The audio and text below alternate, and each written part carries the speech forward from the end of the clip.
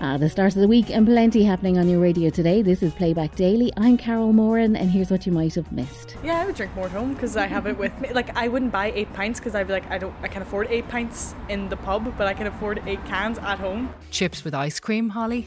Yeah, this was actually something that a head chef I used to work with used to do, like a lot. And, you know, people didn't bat an eyelid. You know, everyone was very, like, accepting of this practice. And I was just like, what? Her face was on point with a tango face, but her feet were kind of messy. But you know what? She's trying so hard, and I love her. Yeah. She's so cute. I love her. Now, tango face doesn't refer to fake tan, does it? And we'll start with the live line. Stephanie called Joe in the afternoon to talk about living with OCD, that's obsessive compulsive disorder, and spreading awareness of the signs and the help available for those who suffer with OCD. The HSE website, as you probably know at this stage, after the last 8 weeks of people being unwell in various different states, some very, very serious. We've heard about A&E.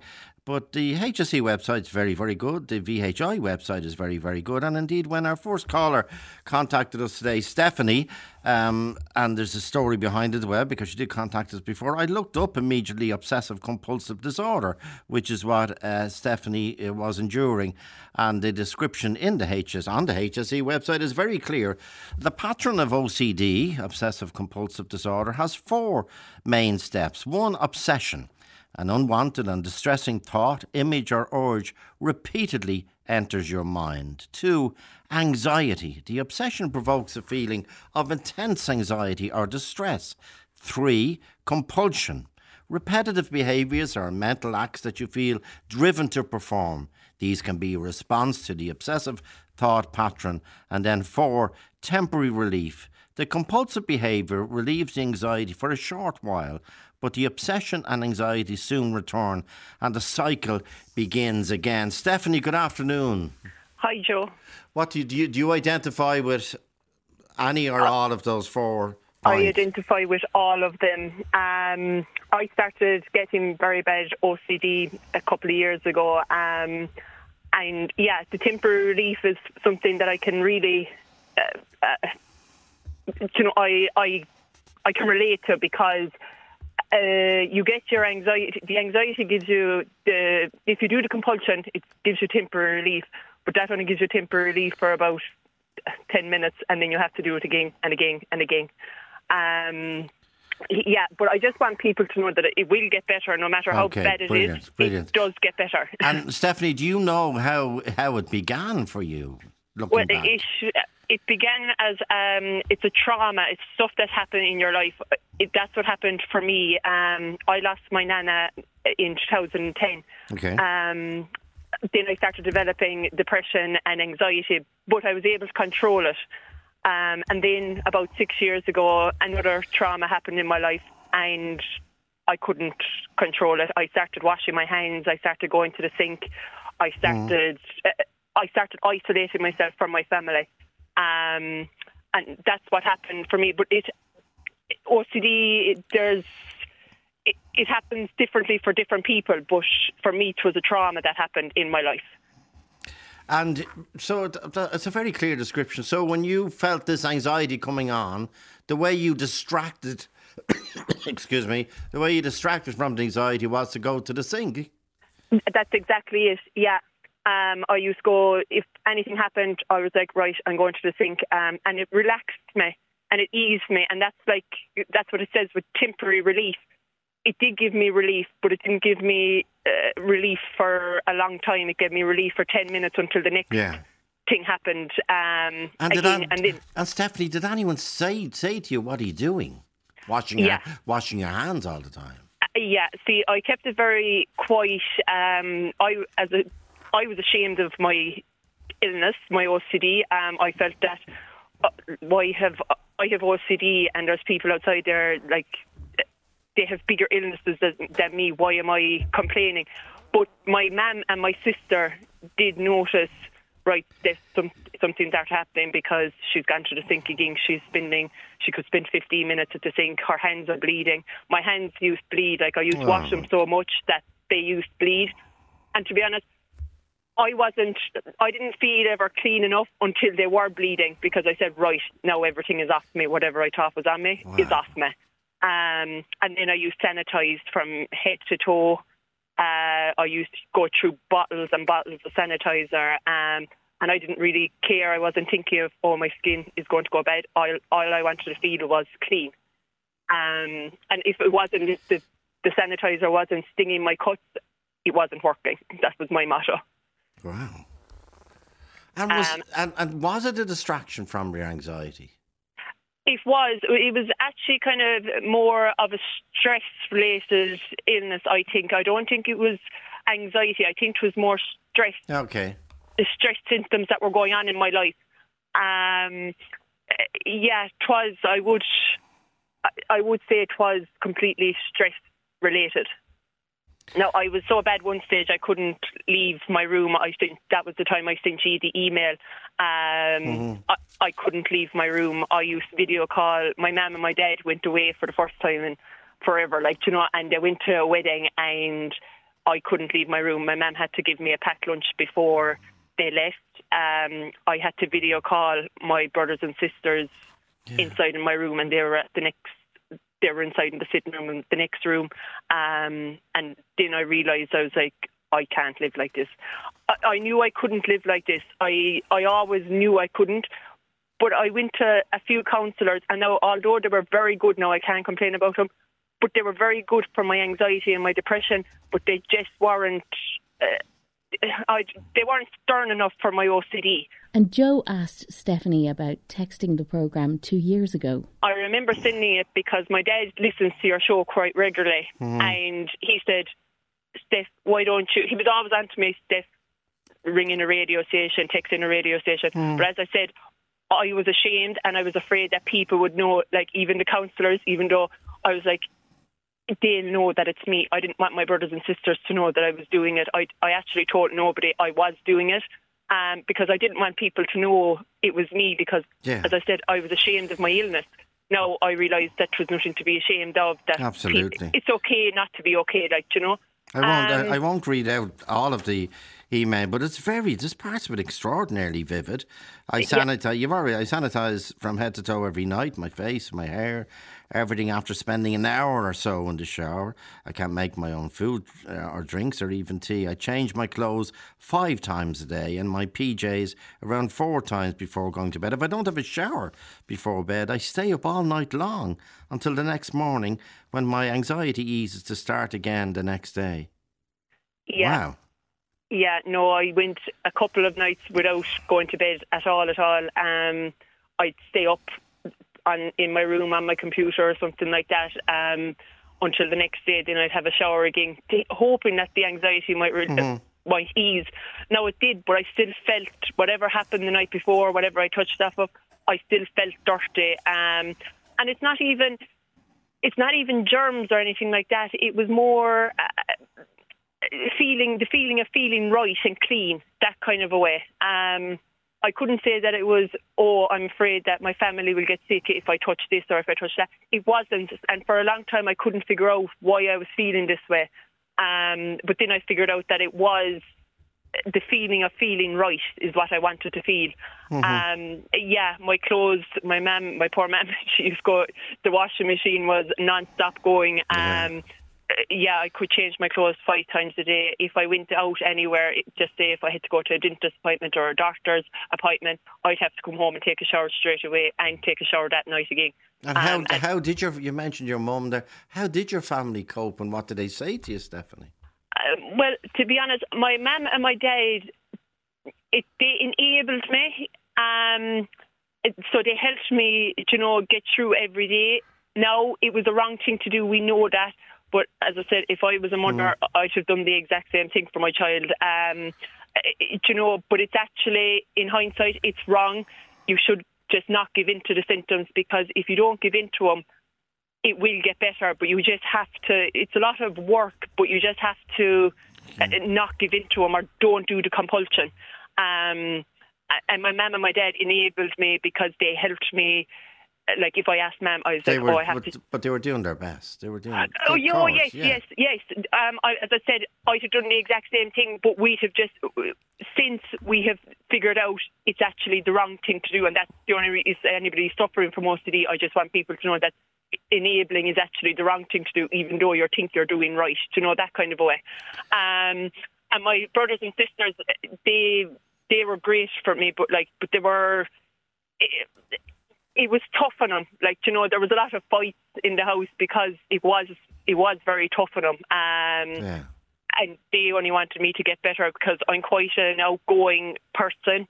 I'm a quite bubbly person, and I just completely changed. My personality completely changed. All I wanted to do was be alone, and I hate being alone. Even in the house, if everybody has gone away, I hate being alone. But all I wanted to do was be alone because I didn't want to get dirty. And if I used to go out into the kitchen, I used to have to make sure that the lads were all gone. They could be gone into the sitting room, and I could quite easily stay outside in the kitchen on my own drinking tea. I couldn't make the tea. My mum had to make the tea, or my dad had to make the tea. They used to go into the sitting room. I couldn't go into our own sitting room. There's a lot of things that I just couldn't do. And Stephanie spoke about the turning point for her. Well, when I texted in the radio station that time, I texted in quite a few radio stations, but somebody texted in and said EMDR, and my mum automatically Googled it. I didn't tell her that I was texting in the radio station, but she heard it, and I was actually kind of delighted that she did hear it, because then she automatically Googled it, as I said, and she got a counsellor in Limerick, and next thing... She rang her up and we made an appointment. And when I went in there, all my counsellors have always been, oh, Steph, poor you, this will get better. Everything perfect. It was absolutely perfect for me, and it's perfect for everybody else. But for me, somebody had to be direct with me. And this lady, she said something to me that day that I wasn't willing to put in the work, basically. And that kind of sat with me, and I was like, I'm going to show her. And that was kind of it. Now, that clicked for you. That clicked for me, because I had to work for everything all my life. I had to work for everything, and I had to, even going through college, I had to work and work and work, because it was just me. I just had to always fight for stuff. And when she said that to me, it clicked in my head, and I'm like, no, I am able to do this, and I am willing to put in the work, And I went home that day, and I said to Mum, I'm not going back. I don't want to go back to her. And then Mum begged me, and she said, Steph, will you please go back? And I said, right. And the only reason why I went back was because I was like, I'm going to show her, because when I came home that evening from her, I didn't sanitize. I stopped sanitizing. I went for my shower. I went to bed that night. I didn't sanitize. And I didn't sanitize. I haven't sanitized for a long, long time, because I showed her wrong, and I said to her, when I went back into her, I was like, I haven't sanitized since I left here. And she was delighted for me. Now, we're great friends now, and she has actually changed my life completely around. But I had to put in the work, and it is hard work, but it is worth it in the end. Well, that's Stephanie on the live line with Joe. And on Today with Claire Byrne, reporter Brian O'Connell on the rising price of the pint. The price of some pints will rise following news that Diageo is putting a 12-cent increase on its draft beer prices. After this rise, according to the CSO, the average cost of a pint of Guinness is likely to be $5.30 and a pint of lager jumps to $5.72. So is that too much, and will it cause people to think twice before popping into the local for a pint? Brian O'Connell spent some time over the weekend in Cork City Centre for us talking to consumers and publicans. So Brian, the increase flagged at 12 cent, it's likely to be a bit more though, isn't it? Yes, as you said, Diageo signalled their intent to bring in this 12 cent price hike per pint from February 1st. When you add in VAT, it's probably likely to be about 15 cent, plus some publicans are likely to add to that hike because of general rising business costs such as wages, rates, energy bills and so on. So what you could be looking at is many pints of Guinness edging towards €6 €5 per pint. We know they can be much higher in some places. And this increase, which is in a couple of weeks' time, it will impact on Diageo products such as Guinness, Carlsberg, Smithwick's. It comes on the back of Heineken Ireland, who increased their prices last November. That saw 17 cents added to the price of a pint. I suppose the question is, and you alluded to it there, is there a tipping point when the price of a pint becomes prohibitive? And also, are some publicans using these increases as an excuse to add extra hikes onto the price of a pint, increase their revenue, and to go beyond what the flagged increases are? That's what you wanted to find out, in part anyway, when you went out into Cork city centre. What did you hear? Well, I heard from two publicans as well as a number of customers on Friday and Sunday afternoon in the city centre. Many people were having a drink after work or were down visiting Cork for the weekend. So I began on Friday in a very traditional bar, the Castle Inn. The owner there is Michael O'Donovan. He's also chairperson of the Vintners Federation in Cork. And then I also spoke to Ernest Cantillon, who owns a number of city centre premises, including Sober Lane. What we traditionally do here is when we use our stock, when we place a new order at the new price, it's at that point that we increase the price. So tell me what it'll go from. At the moment we're $5.30 for a pint of Guinness, so I think it's 12 cent plus VAT, but when you take into account our rates this year are going to increase 3.5%. The minimum wage went up on the 1st of January.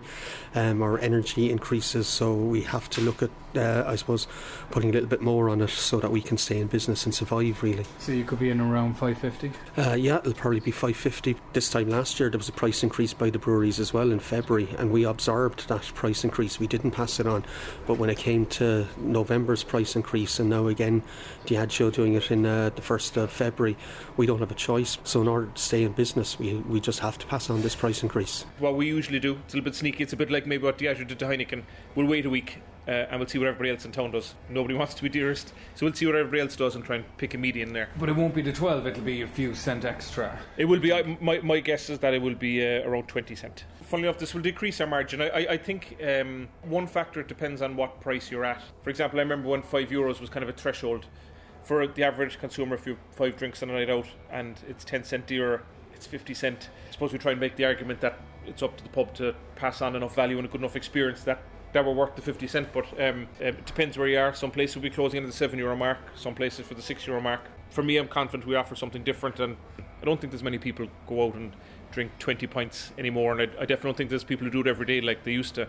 Whereas now I think by the time people book a babysitter, pay for a taxi, whatever else goes with it, invariably food is a part of nights out, cocktails are a part of nights out. It's a very different way of socialising.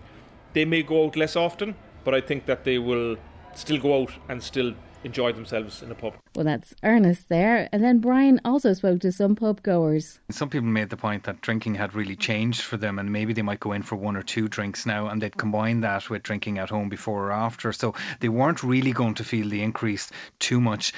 For some other people I spoke to, it was making them think about whether going to a bar was worth it if prices kept increasing. And then that gulf between what they could buy and consume from an off-licence or supermarket is certainly widening. Many said the threshold was that €5 mark, and they felt that would be a tipping point. But now as we head close to 6, it seems people really are prepared to pay for that bar experience, as Ernest referenced there, pay for the atmosphere. And then someone remarked as well, with more remote and at-home working over the past 2 years, they really wanted to get out of the house, and they would pay €6 no problem to get out on a Friday evening. But this was the reaction, Claire, some of the customers I met. These were Guinness drinkers, and they were talking about the increase that's coming. Guinness is $5.30.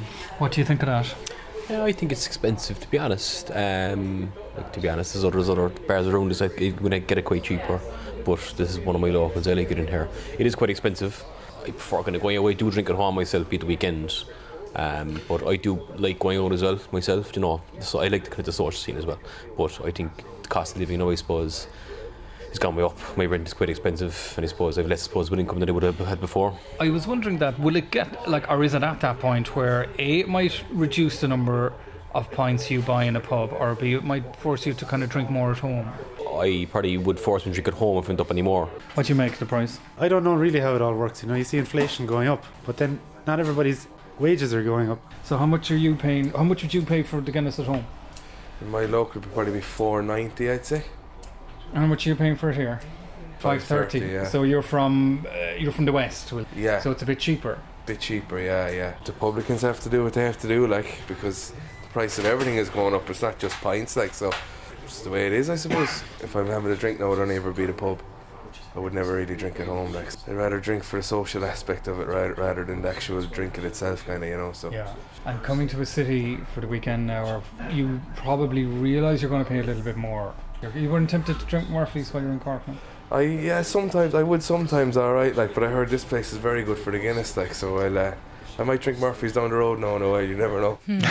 Well, whatever about Guinness versus Murphy's, do people sort of accept that if you're going into a city centre, you're going to probably pay more for the pint anyway? Well, yeah, he's from the West, and as you said, $4.90, and he was paying $5 in his hometown, and then he was paying $5.30 in Cork city centre, going up to probably $5.60 in a couple of weeks, and did accept that he was going to be paying more. But I suppose if you're away for a weekend, 10 or 20 cents more per pint, is it going to make much of an impact? You're probably unlikely to want to sit in a hotel room drinking all weekend. So, I mean, he was happy enough to pay it. Finally, I met two women, young women, sitting outside a bar in the city, and they told me they're originally from Derry, but they're living in Cork. They just bought a pint each, Claire, and I began by asking them how much had they paid for them. I handed over 20 and I got 7 back. For 2 pints? Yeah. So what do you think of that? Well, up north it's like $3.80 a pint, which is way cheaper.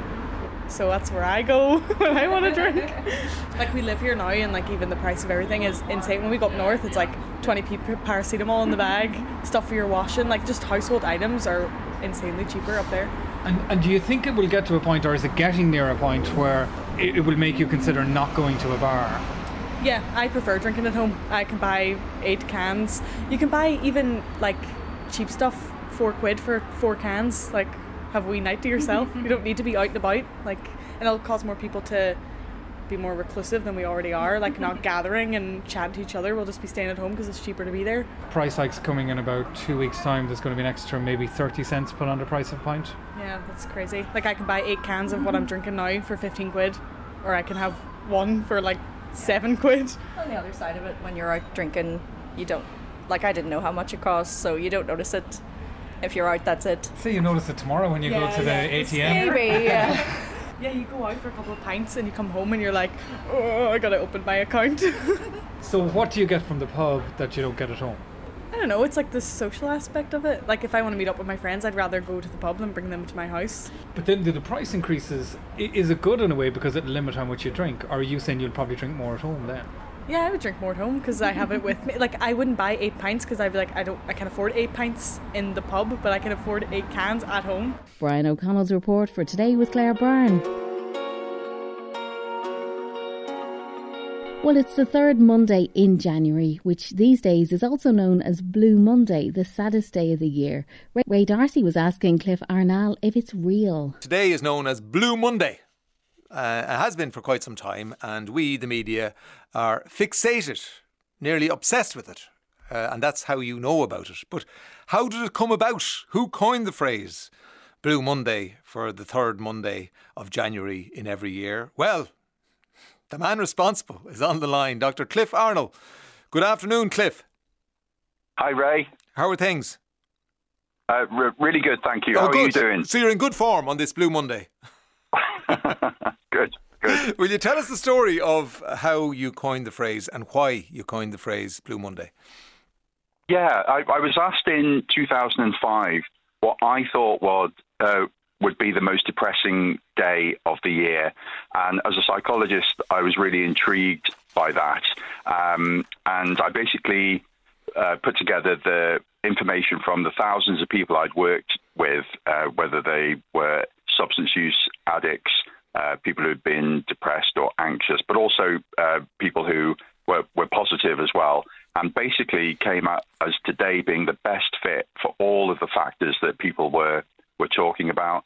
And then Blue Monday was born in that, and I had no idea it was going to be anywhere near as big as it's been. But that's the brief background. Okay, so it was 2005, and you were being paid by a travel company, and they wanted to find out when people were most likely to book a holiday. Was that it? Yes, that's right. So the two were put together. So what I thought was the most depressing day, and therefore that day would be a good day to book a holiday, to basically look ahead and think of positive things. So to counteract the Blue Monday thing. But you had a formula, and I'm just looking at the various elements of it. So you included weather, debt, as in financial debt, which a lot of people would be experiencing this time of the year after overspending at Christmas time. The time since Christmas. Q, time since failing on New Year's resolutions. I see, because you're halfway through January and a week ago you might have stopped running every day or started eating sugar again or whatever.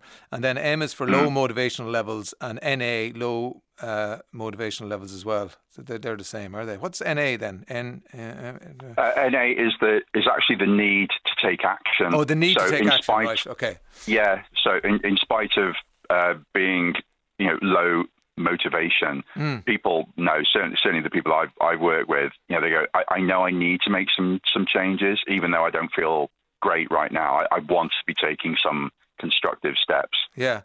And I remember when it came out in 2005, because I was on a daily radio programme and we were very excited. There was a time there in the noughties, and you might remember it better than I do, Cliff, where there was a lot of formulas coming out of the UK, out of universities and psychologists, and that was the thing at the time, wasn't it? Well, I'm aware of one that came out before the one I did, but then then it definitely became a popular. I think when people saw the amazing response to Blue Monday, that it was a good way of communicating a message. You see, I have a problem with it, and I think you have a problem with it as well, because it's a self-fulfilling prophecy, Like, people could have got up in good form this morning. It's a lovely, fresh January day. It's the blue skies here, and then they've been bombarded in the paper and radio, television, by Blue Monday. Do you see what I'm saying? I do, but I would then suggest, what were people feeling in January 2004? And my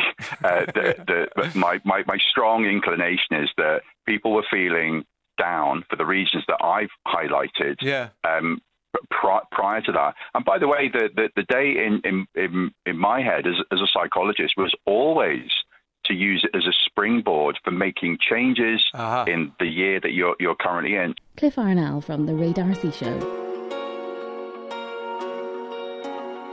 And on the Ryan Tubridy Show, Dancing with the Stars with Arthur Garolian. The great Arthur Garolian. I mean, do we all Garolian. It's okay. Dancing with the Stars judge. One thing I noticed from you talking last night about it was that you danced with the dancers on this song on stage. I did. Actually, I spent 4 years with Girls Aloud. Yeah. And I know this song like I'm obsessed with this song.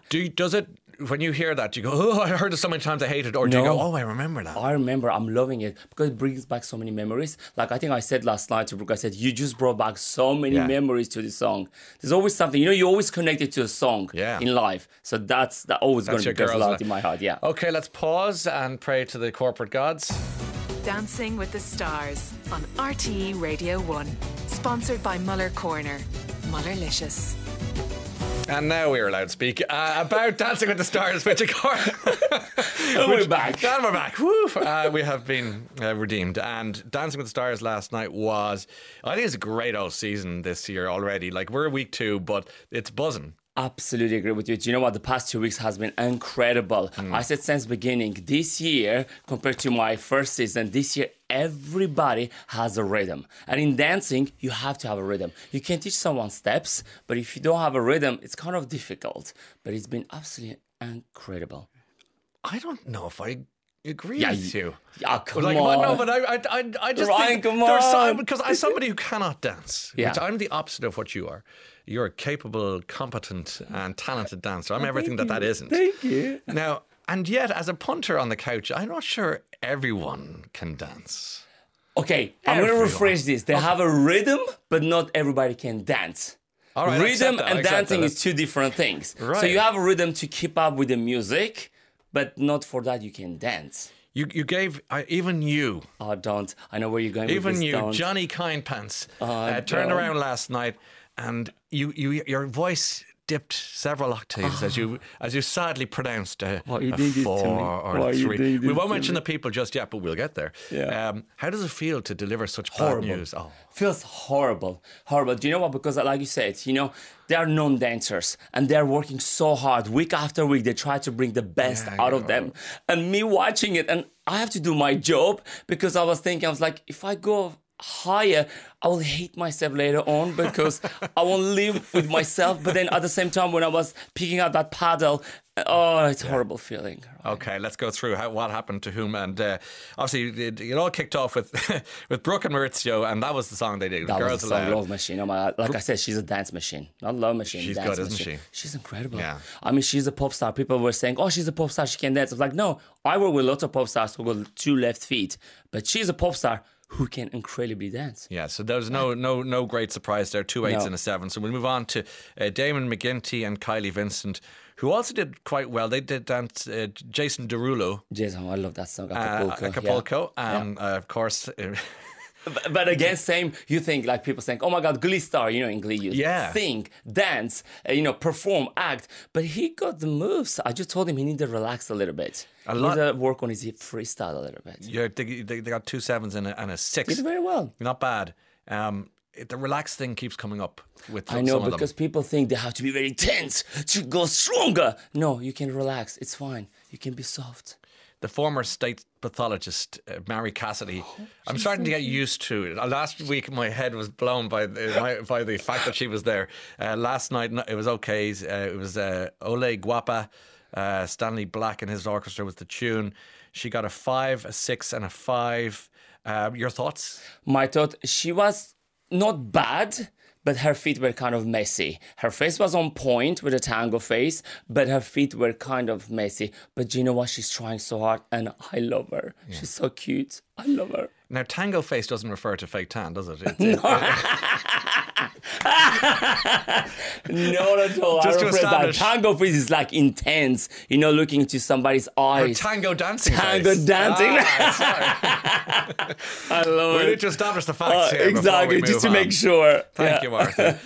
We move on to Kevin McGarhan and Laura Nolan. They repeat. It was the overtones version. The jive. Wish they had used Jackie Wilson's, by the way. I'll just say the original version of that song. Okay, I didn't know that. Thank you. I knew from overtones, but thanks for that. I mean, they're great and all, but yeah. Anyway, 3 7s, the jive. Yeah. Again, I was saying earlier, actually, as a comedian, I thought he was gonna come, have fun, give 50% and go home, but he's actually giving 150%, and he's taking it very seriously, and I'm really proud of him. It really shows that he's going really hard for it. He's doing well. And Ryan asked Arthur about contestant Stephanie Roach. Now we move on to the slightly difficult, thorny subject of Miss Stephanie Roach. Sip on the water. A lovely person who looks the part, no doubt about it. She's dancing with her Venus. Stunning.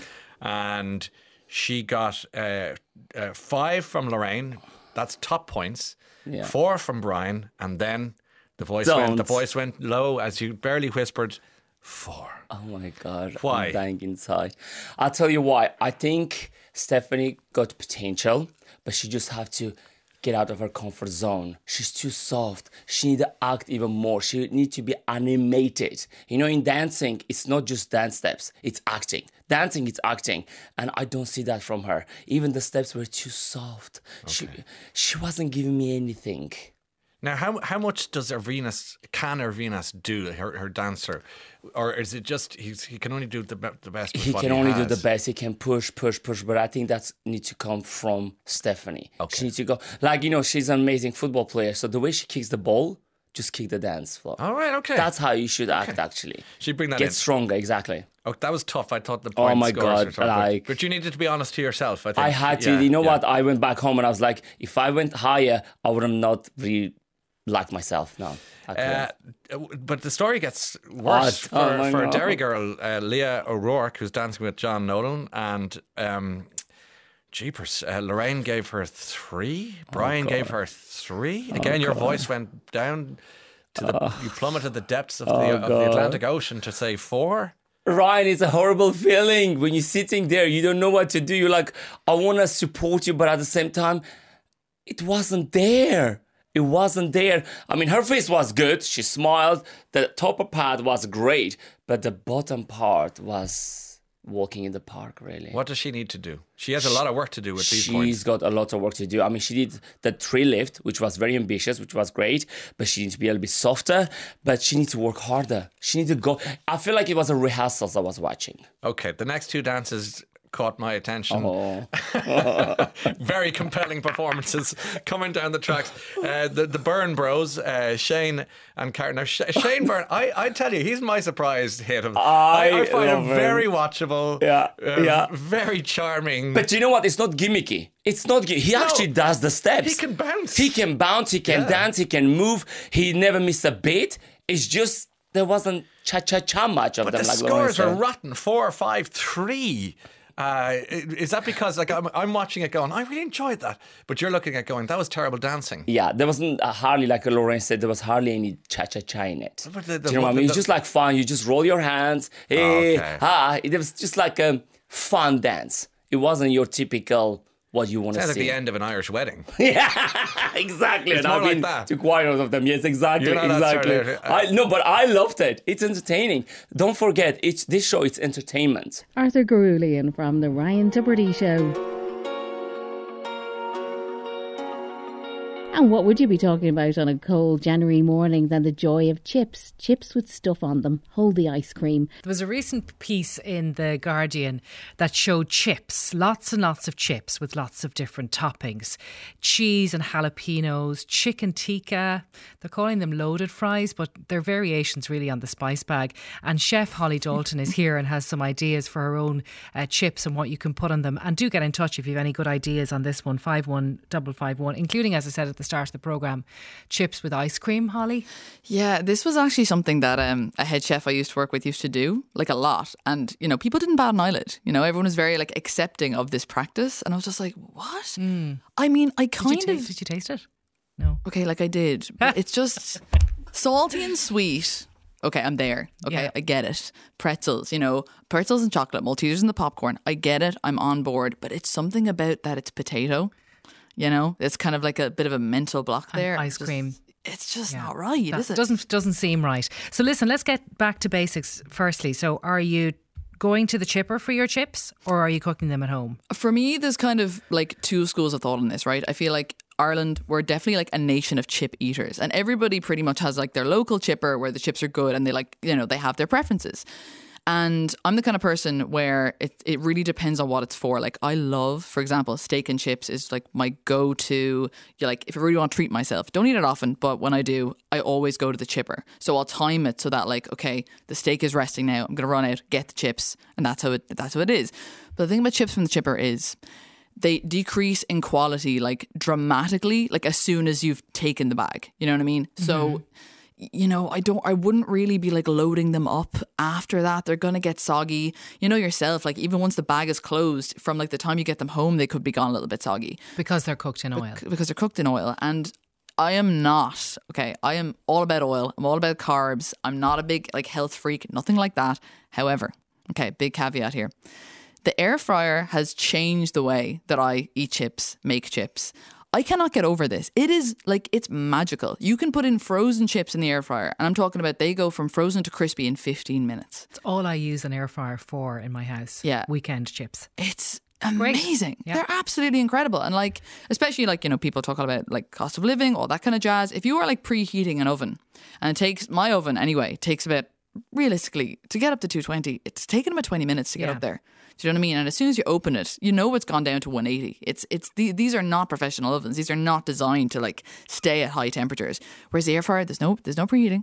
You put the chips in from frozen. Like I showed it to my parents when I got it, and they were like, "Okay, this is sorcery. This is magic. Like this is not right."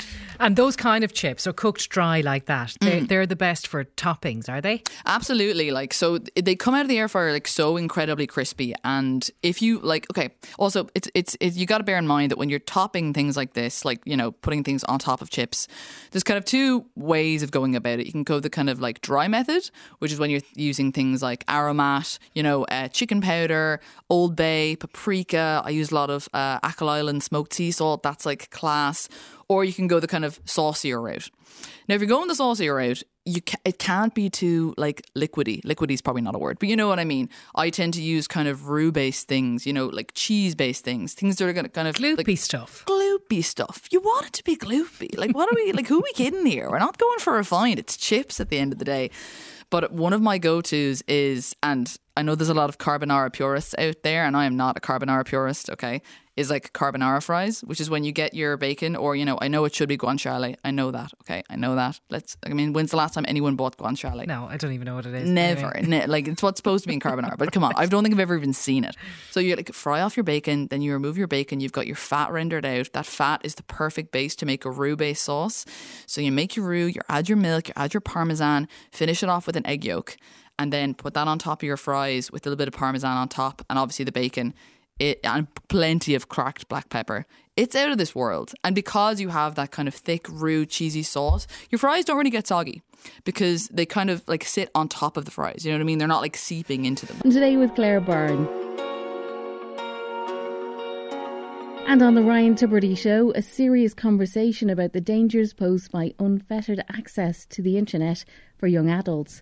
Secondary school teacher Owen Cleary was talking to Ryan about debunking online myths and misinformation. Really, the part of the reason we wanted to talk to you is because we've been in dispatches discussing Andrew Tate recently, and he's currently in custody in a Romanian prison for all sorts of unsavoury behaviour, allegedly.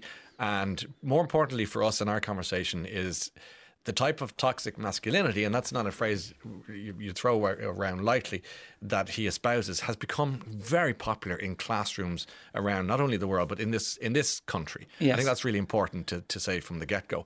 And this is where you come in, because you were ahead of the curve. When we go back to 2017, you devised a course at your school.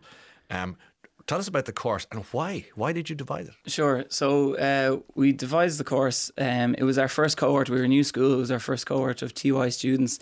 And I had just noticed in my English classes that there was a lot of sexist and misogynistic chat going on between the guys and the girls, and it was leading to great debate in the English class. And I was using it to kind of to teach argumentative language and persuasive language around. But we were starting to develop our wellbeing program for our senior cycle at the time in the school, and I devised a program on gender studies whereby the students just got to sit for 80 minutes and discuss what they assumed was expected of them because of their gender, and what they'd been taught by the world was assumed they assumed was expected of them because of their gender. And we looked at how that affected them in terms of their personality and behaviour, their pastimes, their careers, their clothing, their self-expression, their mental health, their body image, their role in relationships, and then their role in sexual interactions. And I suppose when it came to their role in sexual interactions, they made lists of what they assumed was expected of them, and then we read them out in the class, and they were very explicit lists. And I immediately realised, I mean, I wasn't entirely surprised, but I suppose I was surprised by how consistent all of their lists were, that everyone was saying the same thing. So I just said to them, these lists are very explicit. Traditionally in Ireland, you know, your parents would be the people to teach you about sex. Is that who's teaching you? And they laughed at me. And I said, well, the only other people who are tasked with teaching you about sex is your teachers. And is this what they're teaching you? And they laughed at me again. I said, well, who is teaching you this stuff? Because you've all got the exact same list and you're all saying the same things. And it comes up very quickly now in the programme. But at that stage, it took one very brave boy to raise his hand up and say, can I be honest, sir? And I said, of course you can. That's the whole point. And he said, it's porn. And at that moment, I felt every pair of eyes in the room looking at me to gauge what my reaction was going to be. And I said, well, okay, let's talk about porn. Where are you accessing that? And how's it impacting you? And immediately the floodgates were open. Wow. And they were so excited and enthusiastic to be relieved. And relieved, hugely relieved that they were able to talk about it to each other. They hadn't talked about it to each other before. And that I suppose that they were able to check things with qualified adult in the room that could just call out and debunk certain myths that they were being exposed to. I mean, that is extraordinary. Brave student, brave teacher, and a complicit classroom. Yes. All conspiring to allow for safe space 100%. and legitimate, fair and constructive conversation, debate and discussion. Yeah. Critical. If only we could replicate that in every classroom, in every school, and around the country, but not easily done and very, very difficult terrain to navigate. So we'll get there in a moment. But Okay. let me ask you first, if I may, about the lists and the nature of, you've said it a couple of times already, you said that the similarity of the expectations. What are you referring to there? Yeah, so I have a list here, and it's just a list of all of the things that have come up. It's generalised because I know we're on radio and some of the things can't be said, but it's a generalised list just of the things that have come up in every group that I've taught this programme to now in the last 5 years. So for male students, their expectations are to chase the woman, to be dominant, to be aggressive. And this didn't always include these terms, but in the last 3 years has started to include things like choking, slapping, throwing her around, to be in control, to know what you want. I have a list of very specific named sex acts, which I won't read out, some more degrading to women than others, and to be with as many partners as possible. And then for female students, to be submissive, and choking and slapping has come up here recently as well. I have another list of specifically named sex acts in varying degrees of degradation to women, to have no pubic hair whatsoever, to make pleasure noises, to be kinky, to do what he says and to do what he likes. It's intense. Yeah. Is it surprising? It's surprising how common it is amongst everybody who makes the list. These are in small groups of guys and girls in the class. But they're all saying the same thing. They're all saying the exact same thing. And it's not only these lists, but they're using the same specific language about the explicit content. And Ryan asked Owen about internet access and porn. There's a parallel universe for teachers and the students. There's the classroom, yes. And then running parallel to that is the universe in their phones. 100%. And that's what we're dealing here with. And I think it's a good time to say that when I say the word porn on the radio, all of the parents listening, my generation's experience of porn is totally different to the current generation's experience. I can ask you how old you are, just to put it in context. I'm 38. Yeah, so it's totally different to the kids. So the internet arrived in my life when I was 16 years of age and didn't get a smartphone until I was in my late 20s.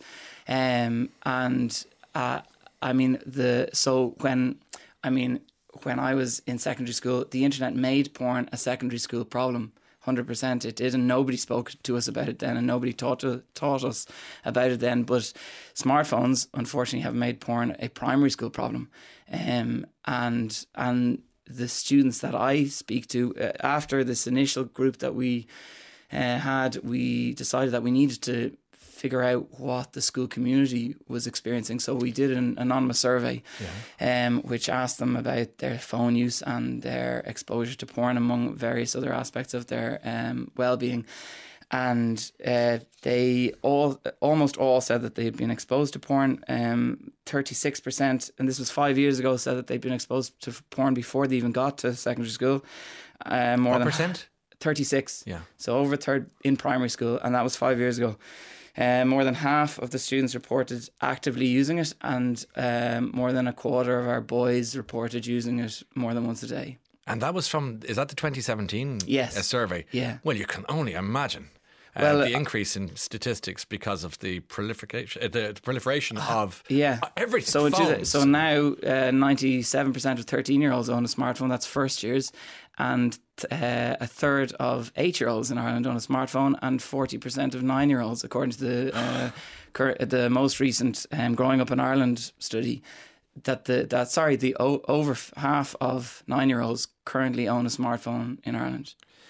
When does the research suggest that children are accessing or seeing pornographic material? As soon as you've got, and I suppose, as soon as you've got a smartphone, it's not just about allowing your child unfettered access to the internet. What we need to start thinking about it is in terms of allowing the internet unfettered access to your child.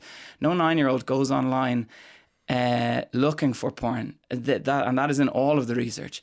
But what is clear is as soon as they are online, the internet bombards them with it. I have a second year, last year I had a second year drama group, and I don't bring up porn with young people under the age of 16, but I have a second year drama group, and it came up in that group from them. And I just facilitated the conversation and asked, where are you seeing it? And one of the girls said, I've had 11 direct messages this morning asking me for nude images. Good Lord. Through Instagram. That's extraordinary. We've talked about at the beginning of the show about the voluntary return to flip phones. Do you know that was some of the greatest news I've heard in Is that right? ages. I thought so too. I was so happy that they're volunteering, the younger people volunteering to take on a phone that doesn't have all that junk on it, so they can enjoy it. On Gen smartphones, Z, the feedback is if nobody had one, they'd be happier, but because everyone has one, they have to have one. What a wicked web and vicious circle that is. Yeah, it's tough for them. It's very, tough. very tough. What is Fortnite porn? I'm not familiar. I'm sorry. I'm just not familiar with that. So in 2012, there was a massive shift in porn. And I should say, as soon as I realised I was going to have to be teaching this stuff, I've done an awful lot of research on porn, and the kids always laugh when I tell them that. They're taking the mickey out of you. Yeah, okay. So in 2012, the term search for on porn websites shifted dramatically from terms that suggested that middle-aged men with a primary market for porn use, but in 2012 it switched to being adolescent and adolescent-based content, and the porn industry responded immediately to that by creating more and more content for adolescents. But in 2019, the most searched for term on porn websites was Fortnite, which indicates that the age that we're accessing porn websites and looking for porn were the children who were playing Fortnite, or young adults who were playing Fortnite. You seem like an enlightened teacher and somebody who is comfortable talking about what ordinarily would be an uncomfortable subject. So for a teacher of a certain, not even age or maybe sensibility, who would be mortified to even say the word porn in a class, what to do about this parallel universe? I have sympathy for teachers, because where do they go with all of this? I mean, is it their job? They might say, look, it's the parents are putting these phones into their hands or letting them, and so on. It is a kitchen debate, isn't it? Yeah, absolutely. I mean, there is a massive divide, and it is a big problem, because the students know that we haven't experienced the same life that they are. They know that we didn't have the internet. They're laughing almost at the ignorance, maybe. Yeah, well, possibly. But as soon as a adult who actually cares about them, that they know, comes in and does have the courage and bravery, the response that you get from them is so enthusiastic and genuine and grateful. Owen Cleary from the Ryan Tubridy Show. And on Today with Claire Byrne, it's that time of year when some people are dreaming of summer holidays. So travel writer Fionn Davenport was telling Claire about some of those good budget options to consider. So Fionn, bit of value around? Yeah, I mean, it's as you said, inflation is a reality that we just can't ignore.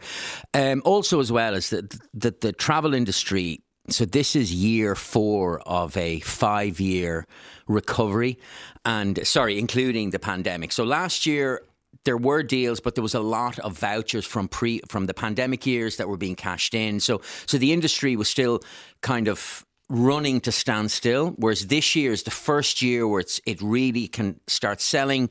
When you add to everything that's been happening in the world, prices are inevitably going to go up. Experts reckon that airfares are predicted to increase by 6% in business, 5.5% in economy, just across the board. This is throughout Europe. Now, Michael O'Leary, came out last year and he said, the era of low flights is over, they're going to go up. Now, really what he's talking about is a relatively small increase, so around an average of 40 to 50 euro over the next 5 years. So it's not, yes, it's an increase, but it's not as dramatic as perhaps we may have feared. But when you add fuel costs, labour shortages, inflation, cost of travel, everything is going to go up. That said, so that's the bad news. The good news is that global tourism is going to go up by up to 30% in 2023. China's released all of its restrictions, so they're going to start travelling. And the more demand, the lower the price. So it's going to be more of a regularizing of prices across the board. So you had a look to see where the best value is, and you found a couple of options for us that we mightn't have considered. Okay, so Turkey, which is now a perennial favourite with many Irish holidaymakers, particularly around the turquoise coast like Marmaris and Bodrum. Now, the Turkish lira has collapsed dramatically in the last year, so that means that the euro to lira exchange rate is very, very good, favours us. So whatever you're paying for your holiday to go to Turkey, your lira or your euro is going to go a lot further than it did, say, in 2019. So Istanbul is obviously, for me, one of the great destinations in the world. It is absolutely one of the most beautiful and interesting and historic cities I've ever been to. But again, as I said, if you're going on holidays, it's really that turquoise coast where it's lovely, it's resorts, it's guaranteed sunshine, and it's cheap. Maybe not Costa del Sol cheap, but it's still very, very affordable. Okay, so Turkey's a good one. Albania. Yeah. Okay, so this is the one. So travel journalists are funny. They always predict that this is the country that's going to be hot in this year. I've been saying this for a few years, and it not you have to yet. be right soon. You have to be right soon, eventually, yeah. Albania, so we all know Eastern Europe is cheap. But even by the standards of Eastern Europe, Albania is remarkably cheap, particularly compared to just this, Croatia, just to the north of it, because Croatia has become so popular and prices have gone up. Croatia is also in the euro. Albania is and also it's a really beautiful country, and I love the idea of that. Its main mountain range are called the Accursed Mountains. So wild, and there's great mountain hikes. There's also there's a very narrow strip of Riviera, but it's really, really beautiful. It's exactly what you'd find along the coastal resorts of Croatia. So it's no different, but less people and much, much cheaper. To give you an idea, a double room in a top-end hotel will cost you about €80. What? Yeah, I mean, it really is for nothing. Dinner in a top restaurant in Tirana, in the capital, between €15 and €30. You do a half-day city tour, 20 quid. And so this is the kind of prices you're going to get. And and it's also because Albania was once part of the Ottoman Empire. So it's got that vestiges of Austro-Hungarian elegance. So there's the Block, which is one of the neighbourhoods in Tirana, which used to be only for the party elites, is now open. High-end cafes, really elegant and beautiful, but really, really cheap. So you get kind of that Eastern European elegance at a fraction of the cost. And is the tourism industry developed there? Not as fully as they would like it to be. So it's kind of an emerging destination. So obviously the tourism destination will respond to demand. As demand goes up, so hotels get built. And also on Fion's list was Lisbon. Traditionally, Western Europe's cheapest capital has always been Lisbon. It also has seen in the last year and a half, a fall of about 7.9% in prices, which is due to the fall in demand. Because obviously, during the pandemic and in the immediate year afterwards, it was difficult to travel. They had restrictions. So they lost a huge amount of tourism, particularly to Lisbon. Now, inflation is running at around 9% now. So the prices are slowly starting to creep up again. But we're really talking from a relatively low base because, as I said, Lisbon is cheaper than any other Western European capital, both in terms of where to stay, both in terms of just a general meal and everyday costs. And so that's really, it's just, I mean, there's nothing new in Lisbon. It's been popular with Irish travellers for quite a number of years, but I reinforce the value of it. Okay, so a value city break. You're suggesting that Lisbon might be the place to go. Fionn Davenport from Today with Claire Byrne.